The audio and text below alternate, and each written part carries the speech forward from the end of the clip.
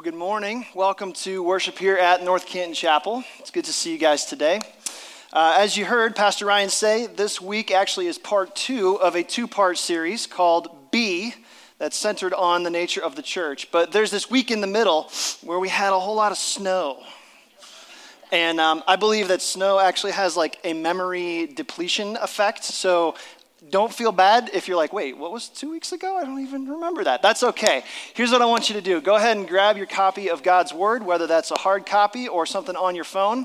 Or if you like, you can follow along on the screens as I read behind me. We're going to go to 1 Peter chapter 2.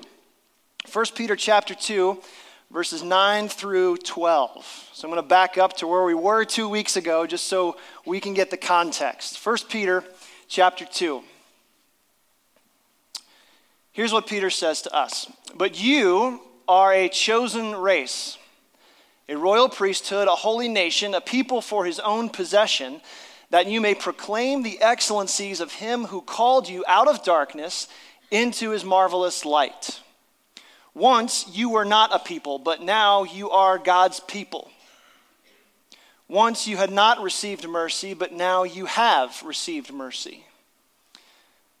Beloved, I urge you as sojourners and exiles to abstain from the passions of the flesh which wage war against your soul. Keep your conduct among the Gentiles honorable, so that when they speak against you as evildoers, they may see your good deeds and glorify God on the day of visitation. So, you may have noticed something. Maybe you noticed it in your worship guide or on posters around the building. We kind of have a new rally cry around here, and it's something that we want to be about as a church. And if you've seen it, it goes like this. We want to be the church who makes much of Jesus every day to everyone. Now, my hope is that all of us could maybe recite that from memory at some point. Like if somebody says, hey, what is the North Canton Chapel really about? You could say, well, we exist to be the church who makes much of Jesus every day to everyone. So 2 weeks ago, Pastor Ryan gave us the first part of that, church who makes much of Jesus. And today, we're going to take a look at the second part, every day to everyone. So consider these 2 weeks kind of your 30,000-foot view into what makes the North Canton Chapel tick. But first, a quick story. Vince never meant to change the world, but he did. Never meant to make a statement or ruffle feathers. He was just a quiet pastor in a small town. Vince lived in a community of coal miners, their backs bent from years of labor, their fingernails black around the edges, their faces dimmed by the bleak earth and even bleaker hopes. But Vince felt at home there as their pastor. He shared his modest middle-class income with them, giving away his clothes, his food, his possessions, as anybody else might have need. Sounds an awful lot like Acts chapter 2. He loved and was loved. It was a very hopeful situation for the 25-year-old church planter. But things took a turn. The committee that sponsored Vince's ministry there decided that he wasn't fit to be a pastor. He was too among. He lived too loosely. He wasn't becoming of what they thought a pastor should be. I mean, giving away your shirts and your clothes and your shoes, really, Vince, that's a little too much, don't you think? And so Vince was fired. It had to be a crushing blow, not just for him personally, but also for the people that he loved, the influence that wouldn't be there, the mission that wouldn't happen, the shell of a dream never realized. And so Vince left the ministry, exchanging his pulpit for paints, the church for a canvas, and sermons for brushstrokes. Vince never meant to change the world. He never intended to make a statement or ruffle feathers. But in the spring of 1889, 1 year before his own death, the 36-year-old Vincent van Gogh painted this. Almost. There it is. Super famous painting, right? You've probably all seen this somewhere in your life. It's one of the most famous paintings in the world. And what first stands out is this like colossal sky, this like apocalyptic moon, these stars that look like living. The painting almost moves, doesn't it? But I believe that Vincent wanted us to see something else here. Have you ever noticed the lights? Every light in every building in the whole town is on, except for one, the church. I believe this is not just a painting about stars. I believe that this is about something else that Vincent wanted us to see. I believe the idea of a cold, stale, missionless church sat in Vincent's memory so long that it soured and fermented. I believe there's something much more enduring here in this painting, and it's this. A church that exists for its own sake is a church that's missing the point. Don't be a church with the lights off. So if we're going to be a church who makes much of Jesus every day to everyone, we've got three choices that we've got to make, and here they are. The first one is you need to choose who you are. Look again in 1 Peter chapter 2, verse 11. Here's what he says. Beloved, I urge you as sojourners and exiles, choose who you are. In verses 9 and 10, Peter gives us 6 things, and you can go back there and look at them. 6 identity words, but then he continues his thought by giving us 2 more. Sojourner. We don't use that word an awful lot, do we? It's an old word, and it's like if you were, you owned a 1,000-acre estate, and I came to you and I said, hey, I'm just passing through, but I got some work to do. Can I stay like in that far corner of your land for a little while? I'm just passing through. It's temporary, it's loaned, it's never the ultimate goal. That's a sojourner. And then exile. Exile is like Peter taking like a highlighter, bold, italic, underline, going, I want you to take that idea of sojourner and make it bigger. And exile is somebody who says, I'm not even just passing through. This is not my home. I'm really beginning to feel uncomfortable here because I'm really eager to get back to where I belong. That's an exile. Pastor and theologian Eugene Peterson would translate this passage like this. He'd say, friends, this world is not your home, so don't make yourself cozy. I'm going to get really dark really quick for a second. Do you know what I think the greatest lie that Satan has told the American church? He has convinced us that being a Christian can be comfortable. And the sad news is that for decades, many Christians have swallowed that lie hook, line, and sinker. Like Jesus came so that I could be happy, healthy, wealthy, and wise. Nope. Here's what that's like. It's like the church has been sitting on a couch eating potato chips for decades, enjoying this nice, easy, fairly comfortable life. No one's bothering us. No one's asking too much from us. We're kind of enjoying our time in the sun. For the lifetimes of most everybody in this room, the church has had it embarrassingly easy. The couch is comfortable. But then the living room door bursts open and we wake up and suddenly it's legal to abort babies in New York at 39 weeks. And leaders in our country are immoral to the point where it is both expected and excused.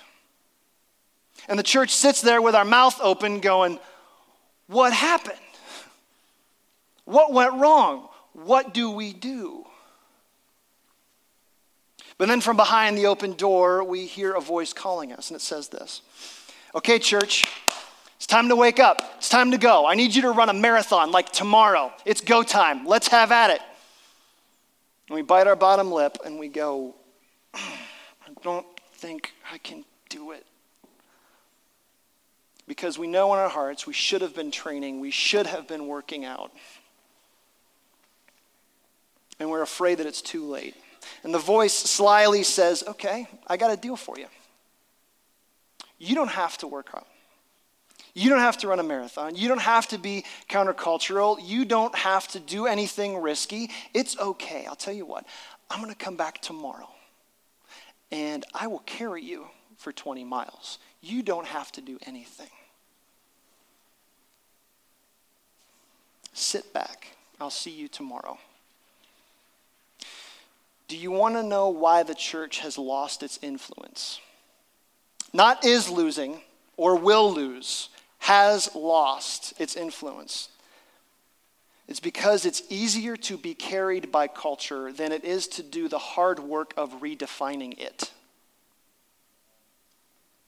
And so the door closes, and we settle back in our couch. What will the answer be? What will we do?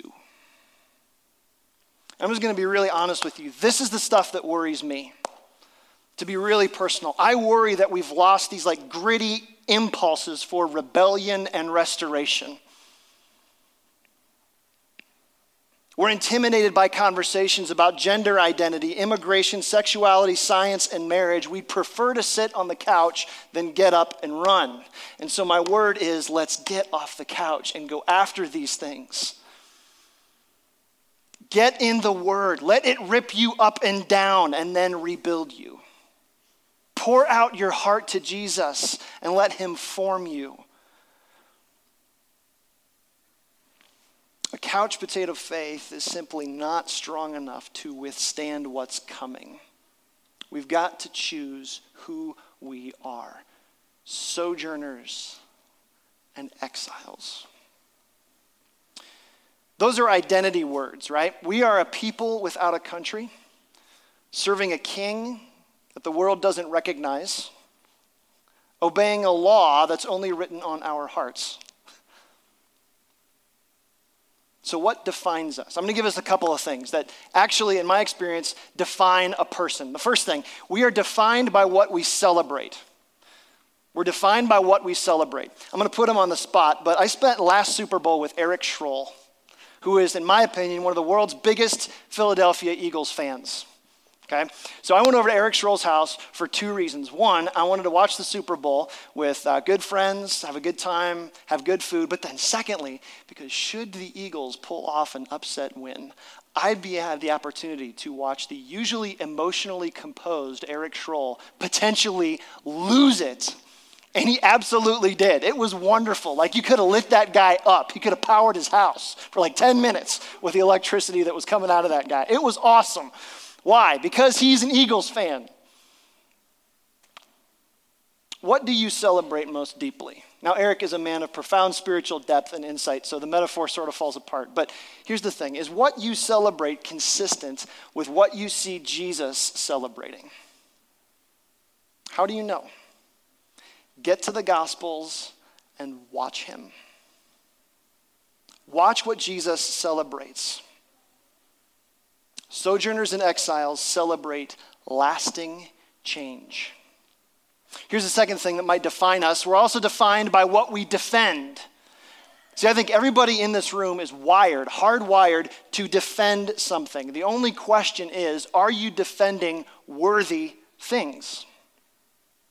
Are you defending worthy things? I defend my family, my wife, my kids. Right? I think we'd agree those are worthy things to defend. I will defend the rights of the unborn and the dignity of the aged and everybody in between. Why?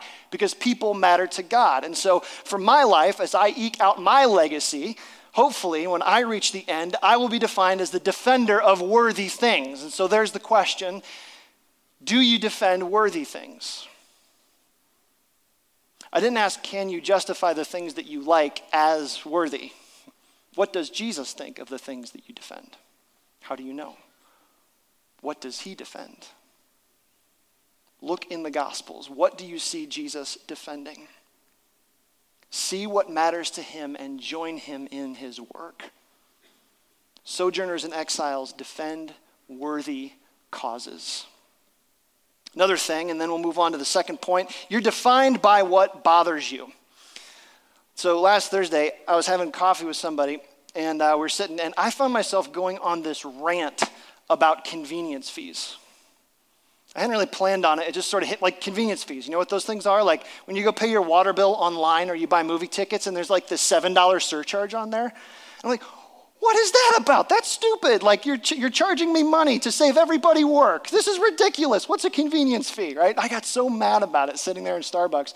And the guy that I was sitting with kind of gave me one of these, which is really humiliating when you're a pastor and you're supposed to know what to do. He looks at me and he goes like, dude, lighten up. And I'm like, oh yeah, okay. See, we get bothered by so many things, right? And it could be convenience fees. It could be your spouse's grammar. Just saying, I love Mandy a lot. It could be all these little things that get under our skin. And pretty soon we become that guy, right?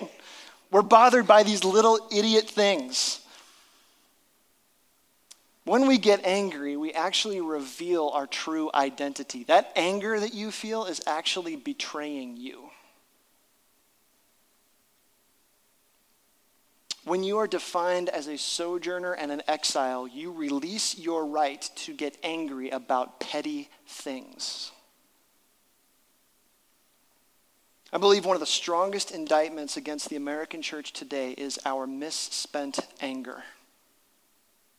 Many of us are so busy getting angry, irritated, and frustrated by such paltry, small-minded, lightweight trivialities that when the real issues come along, our allegiances have already been cast, our alliances have been spent, and we have no energy to run the race that Jesus is calling us toward. Disciples are bothered by eternal things. So in summary, sojourners and exiles celebrate lasting change, defend worthy causes, and are bothered by eternal things. We've got to choose who we are. But there's a second choice we've got to make. We've got to choose what you want. Choose what you want. Do you want to know why we all sin? Here's why we sin. Because we want to. Why do I choose sin? Because I want it. That's a little uncomfortable to just admit that out there for everybody, but that's why we can't break these things in our life. And we all have them, right? We want to.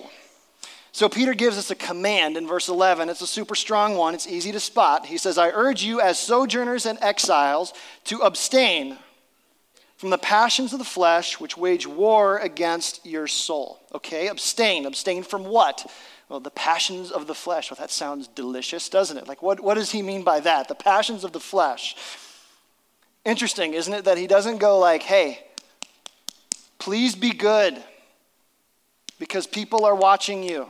That's coming up in a minute. But first, he doesn't go to our behavior. He goes to our heart. He says, watch what's deep inside. Be careful what coals you stoke in the furnace of your soul. Watch out for your flesh. Why? Because they wage war against your soul. That phrase in Greek is super powerful. It's this thing that you wrestle with, and the more you wrestle with it, the more you touch it, the more it poisons you. And so Peter's word is like, hey, take sin seriously in your life. Choose what you want. There's this really interesting condition that I was reading about recently, and it's called aposia. I'm probably saying it wrong, but aposia. And it means the lack of sensation of thirst. Can you imagine what that's like? The lack of sensation of thirst. And it's this terribly destructive thing because people who have this condition over a prolonged period of time can become dehydrated and their system shuts down without them really even knowing it. They don't know that they're thirsty. So when it comes to sin, I know a lot of Christians who've convinced themselves that the way to conquer sin in my life is to develop some kind of self-imposed spiritual aposia, where I can convince myself that, I know it's wrong to lust, so I'm going to just kill that desire. Or I know it's wrong to be greedy, and so I don't want money. I don't want that. Or I know it's wrong to want to do well and be ambitious. That's a weird thing, so I'm going to try and keep that in check. And so we actually kill off our desire, but that doesn't work, does it? Right? Example. Everybody in this room, do this with me. Do not think of a pink elephant. What are you all thinking of? Pink elephant. Why? Because you can't kill desire. It's there. The way to conquer desire is not to kill it, but to deepen it. To deepen it. Michael Cusick wrote a great book called Discovering the Divine Desire Beneath Sexual Struggle. He writes that the first step when fighting sin is to name your thirst. It's a great word. See if you've ever heard of these. Attention. I long for people to like me. Affection. I long to be delighted in. Affirmation. I long to know that I have what it takes. Acceptance. I long to belong. You ever feel those things? I hope so, because they're perfectly normal, beautiful, wonderful yearnings of the human heart. But what does sin do? Sin gets a hold of one of them, wraps it slimy, and then gets like, you get twisted in it, and it becomes something that wages war on our soul. Right? The thirst for attention can lead to heartbreaking consequences, can't it? Some of us, that's our story. The thirst for affirmation, to know that I have what it takes, that can run into the fear of man running your life. The thirst for acceptance, to belong at all costs, can rob you of your dignity, because that's what sin does. It twists good things. You can't kill desire by lopping it off. You conquer it by deepening it. This is from Isaiah, right? When God's talking to his people and he says, my people have committed two sins. One, they've forsaken me, the fountain of living water. And then two, they've hewn out for themselves cisterns, broken cisterns that don't hold any water. And it's like God going, look, be thirsty, come back to me. I can fill you. I will satisfy you. Don't make broken cisterns that hold no water the place where you hope. Come back to me. Deepen your desire. Now, waging war against sin is an intensely personal thing, right? But before we move on, I want to widen our gaze just a bit, and I want to expand our perspective. Let's not forget that Peter is not just talking about our personal devotions, our quiet time, our just me and Jesus in the closet kind of stuff. He's talking to a church. And so here's what that means. Peter's saying that no matter what I think about church, no matter how excited I am, involved I am, committed I am, no matter how long I've been here, there's a potential fly in the ointment, and here it is. A church will never be more influential than its people are holy. That is a very sobering thought. A church will never be more influential than its people are holy. And so there's your second choice. You got to choose what you want. Third choice. If we're going to be a church who makes much of Jesus every day to everyone, choose why you're here. Look in verse 12. Keep your conduct, so now he goes to behavior, keep your conduct among the Gentiles honorable, so that, that's your purpose clause, like red flashing light, here you go, so that when they speak against you as evildoers, guess what? That's coming, okay? They may see your good deeds and glorify God on the day of visitation. So there's this big purpose behind this stuff. There's two ideas here that when taken together give us a clue to what our purpose is. The first one is the word good. The word good. Peter says that we ought to be known as people who have honorable deeds. And that word good is not, in the Greek, it's not quantitative like gold stars on a bulletin board. It's qualitative.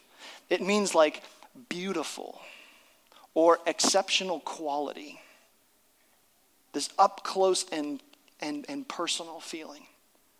So let's stop there. We ought to be known as the people of beautiful deeds. How good is that? But this goodness or this beauty has a point. God's glory. Did you see it? At the end of all things. So that they may glorify God on the day of visitation.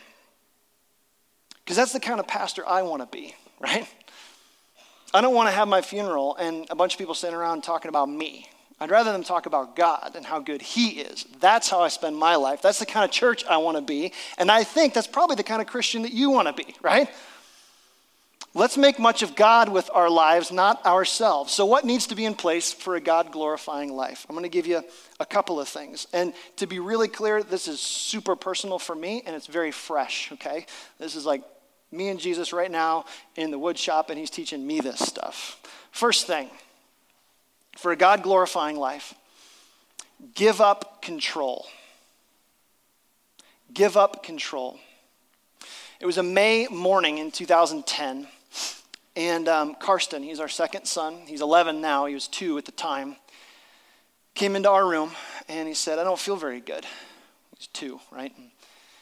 And we said, okay, so we checked him out. Like, it didn't look like a cold. It could have been the flu, but like Mandy's motherly intuition kicks in, and she says, this is something else. I don't know. We just got to get him to the ER. And I'm going, like, okay. I was ready to blow his nose, but okay. And so I popped him in the van. We head down to Sherman Hospital outside Chicago where we lived for a while. And so they're checking him in, and he's this cute little 2-year-old kid, So they plop him on the little scale. They weigh him. They get his height, they check everything, get his temperature. And then they went to get his pulse. And the nurse's eyes just went like, whew. And within 30 seconds, there's about 9 nurses and doctors that came out of nowhere, and they're picking him up, and they're strapping him down on a gurney, and they're ratcheting him down. And I'm like, hey, wait, time out. Like, Dad, hey, info, please, tell me what's going on. And they're wheeling him through the halls, and I'm following him, pushing through doors. And there's one nurse who stays behind, and she says, she looks me dead in the eye. And so if you're this kind of nurse, bravo, because you got skills, right? And so she looked me dead in the eyes, and she says, Mr. Marshall, your son has an incredibly high heart rate. He's been going at 300 beats per minute for the past 6 hours, we think. And we're going to try and reset his heart. And I'm like, okay, wait, no, more info, please. Resetting heart. Nope, that's what are we doing here? Hang on. So long story short, we found ourselves in an ambulance headed for downtown Children's Hospital in Chicago. And Mandy's with Karsten in the ambulance, and we're going 80 miles an hour down the highway, and I'm behind in the van, sweating prayers like crazy. And we get to the hospital, and they did reset his heart. And then, how these days sort of blur together when you're in those situations? And so I found myself, my head finally stopped spinning about 2 a.m. And I'm sitting next to a hospital bed with my boy. And he's hooked up to 9 different sensors and electrodes and all this stuff going into a machine, and there's these beeping noises. And I'm just sitting there and I'm going God, you are enough. You better be enough because I don't have this. You are enough. You better be enough. And so I get to the end of this experience. Karsten's fine, by the way. His heart's in great shape. We have a phenomenal doctor. But we get to the end of that experience, and you know what I get to say? I get to say, man, I am an awesome dad. Oh, golly, I have all my emotions in check. I am an emotional bedrock. I am pretty incredible. The rest of you family should be looking at me because, I wasn't nervous at all. Yeah, no. All I get to do is get to the end of that and brag about how good God is. And say, we have a God who watches over his children, a God who protects, a God who cares, a God who is with us. Some of you have sat in those rooms, and so you know that God's glory isn't shown in my ability, but in my inability. His greatness and my control do not inhabit the same space. Here's a second thing I'm going to give you if you want to have a God-glorifying life. Give up control and then commit to vulnerability. Commit to vulnerability. If you want to glorify God with your life, you have to release your right or your desire to manage your reputation. The Christian life begins at the crucifixion of my reputation, not the preservation of it. So vulnerability is not just some relational tactic that I do to be nice. Vulnerability is a lot more like what Pastor Micah was talking about earlier, where he says, I am who you say I am.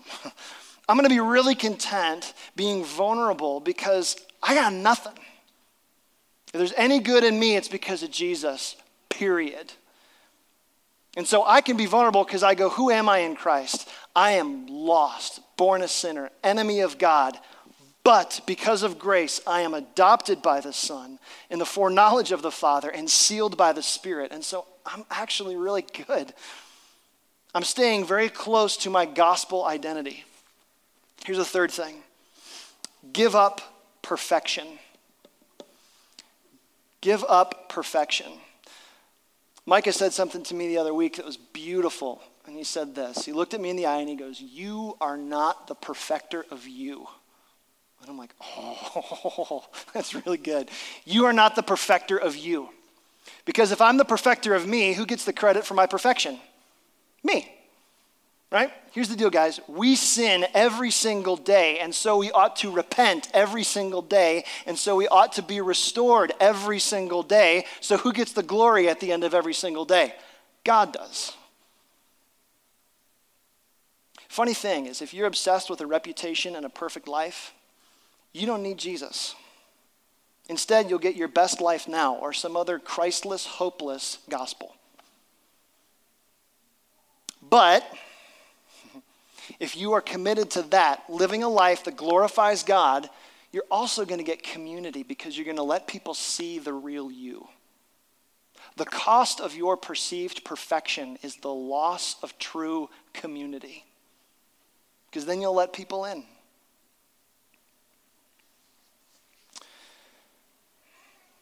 You got to choose why you're here. You got to find your way of saying it.